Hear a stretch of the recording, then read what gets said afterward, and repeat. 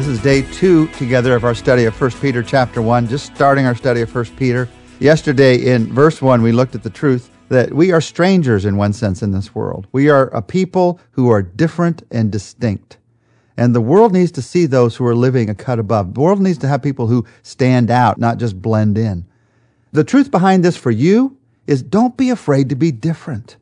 From the day that we start kindergarten, we are conditioned to fear being different because there's always someone who will point out the differences, and there's always a group that will laugh at the someone who pointed out the difference. Look, he has a big nose. Look, he has funny looking hair. That's what happens in kindergarten, and then all the kids laugh. And we think, well, I don't want to be different.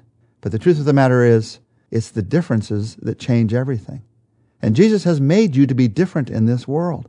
And as Peter walked through 8 specific differences Christ makes in your life, my prayer for me and you both is that we'll feel more and more comfortable with being different in a good way. There are some bad ways to be different. There's no doubt about that. But being different in the good ways that God has made us different. And it begins in verses 1 and 2, then down in verse 3. It begins with the truth that we have a different hope in Jesus Christ.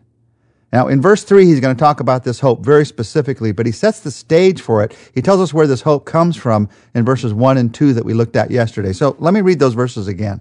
Peter, an apostle of Jesus Christ, to God's elect, strangers in the world, scattered throughout Pontus and Galatia and Cappadocia and Asia and Bithynia, who have been chosen according to the foreknowledge of God the Father, through the sanctifying work of the Spirit, for obedience to Jesus Christ, and sprinkling by his blood. Grace and peace be yours in abundance.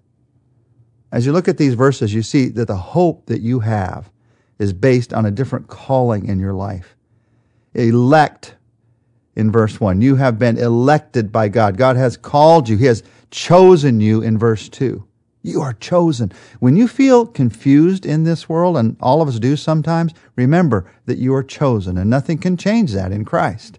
Once you have come to faith in Christ, you are elect, you are chosen. You think, what do I have to do to be elect or chosen? It's not what you've done, it's what God has done by sending Jesus for you.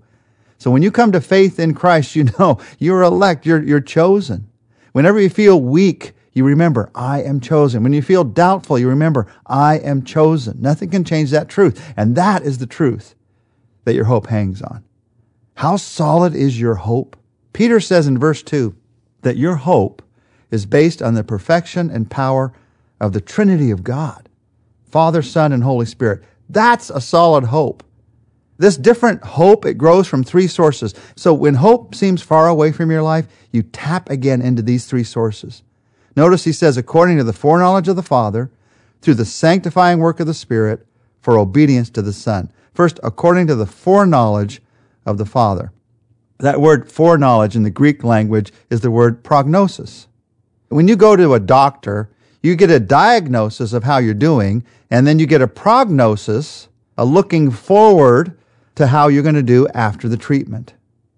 Now, the truth is, all of us have a horrific diagnosis to deal with in our lives. We are all born in sin. But according to the foreknowledge of the Father, you have an excellent prognosis with God, and it comes from before you were born. You are chosen. God looks not at your life according to the past. He looks at your life according to the prognosis, to the future, to what he knows is going to happen in your life. And it is excellent. You've got the greatest joy to look forward to. You are chosen according to the foreknowledge of the Father. And then you're chosen through the sanctifying work of the Spirit. That word sanctifying it literally means setting something apart to be different. God has set you apart through his Spirit to be different. It's not your work. You didn't set yourself apart. It's not you setting yourself apart. It's not you trying to be different. It's God setting you apart. It's God making you different. It's God causing you to stand out by what he's doing in your life. So don't try to be different. Just trust God, and you will shine out as different. If you put one small light in a dark room, it's going to shine. Everybody's going to see it. And the light of the world has come into your life in Jesus Christ. That's the sanctifying work of the Spirit. So you've got the Father, you've got the Spirit, and then you've got the Son, for obedience to the Son and sprinkling by his blood. That word sprinkling reminds us, goes all the way back. It would have reminded them too, as they first read this, of the entire Old Testament. Because throughout the Old Testament, there was the sprinkling of blood. In Exodus 24, verses 3 to 8, The people of Israel are marked as the people of God by having blood sprinkled on them as a people. And there was often blood sprinkled on the altar. This is saying the blood of Jesus has been sprinkled spiritually on your life. It's been put upon your life because of what he did on the cross. And that is where your cleansing comes from. And because of that, he says, you are chosen for obedience. You're chosen for a different kind of life. Now, out of all this, he says, I want grace and peace to be upon you. There's this quick prayer that Peter prays, and we often skip by the prayers because, we've seen them in other letters. But the truth of the matter is, I need these things every day in my life. You need these every day in your life. You need God's grace. You need God's peace. And I love the fact that Peter, typical to his personality, remember, he's got this brash, emotional personality, and the Holy Spirit works through people's personality even as he perfects his perfect word, even as he writes his perfect word. So Peter's personality is to say, grace and peace be yours in abundance. Let it be multiplied. Let it overflow like a waterfall upon you again and again and again and again throughout the day. That's how you set the foundation in your life for the kind of hope that God wants in your life. And so based on this foundation, Peter talks about your hope in verse 3. It's one of the great verses on hope in all of the Bible. 1 Peter 1:3, praise be to the God and Father of our Lord Jesus Christ. In his great mercy, he has given us new birth into a living hope through the resurrection of Jesus Christ from the dead. We said it a couple of days ago. In the world below, hope is just wishing. We use the word that way often. We don't really mean what the Bible means when it uses the word hope. We mean what we say in our culture when we use the word hope too often. You say to somebody even, will you be in heaven? And they say, well, I hope so.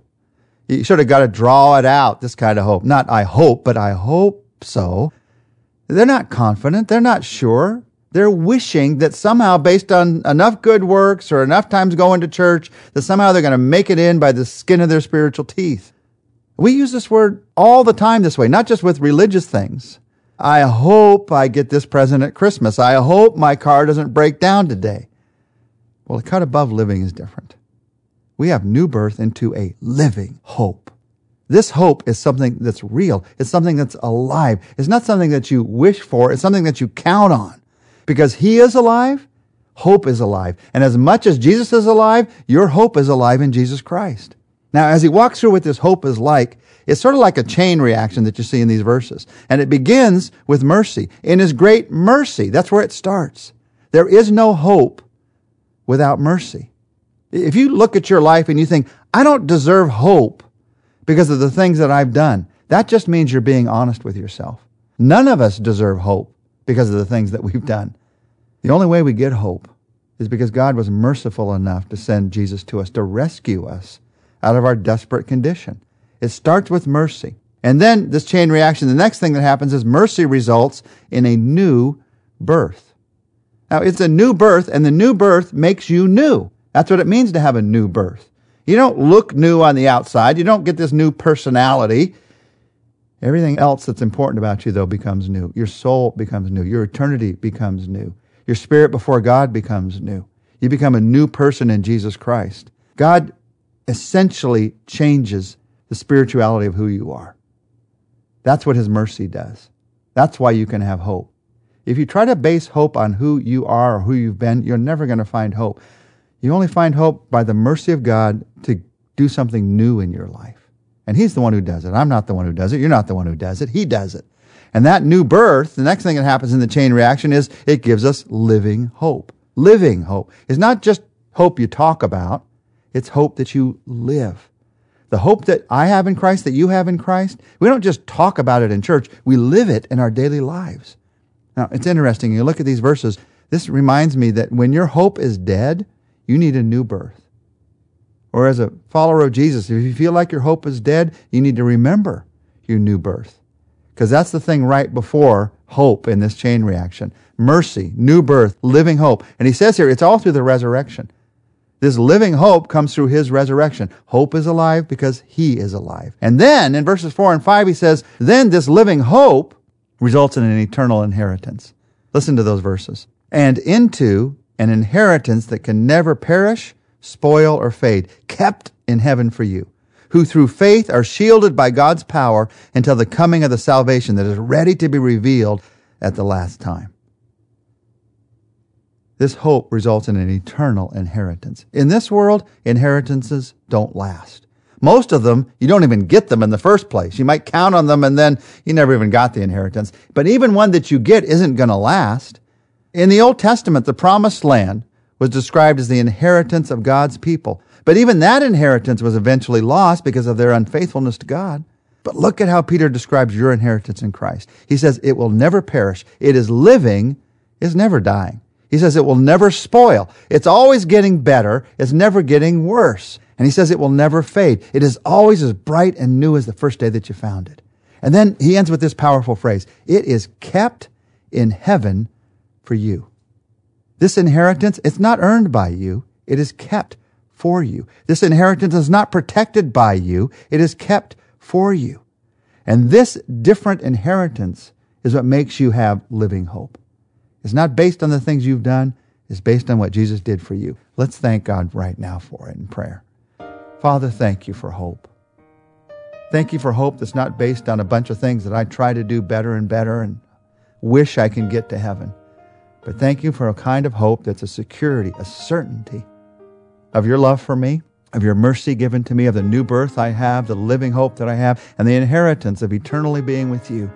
Thank you for the hope that I have in Jesus Christ. In Jesus' name I pray. Amen. Tomorrow we're going to look together at a different faith.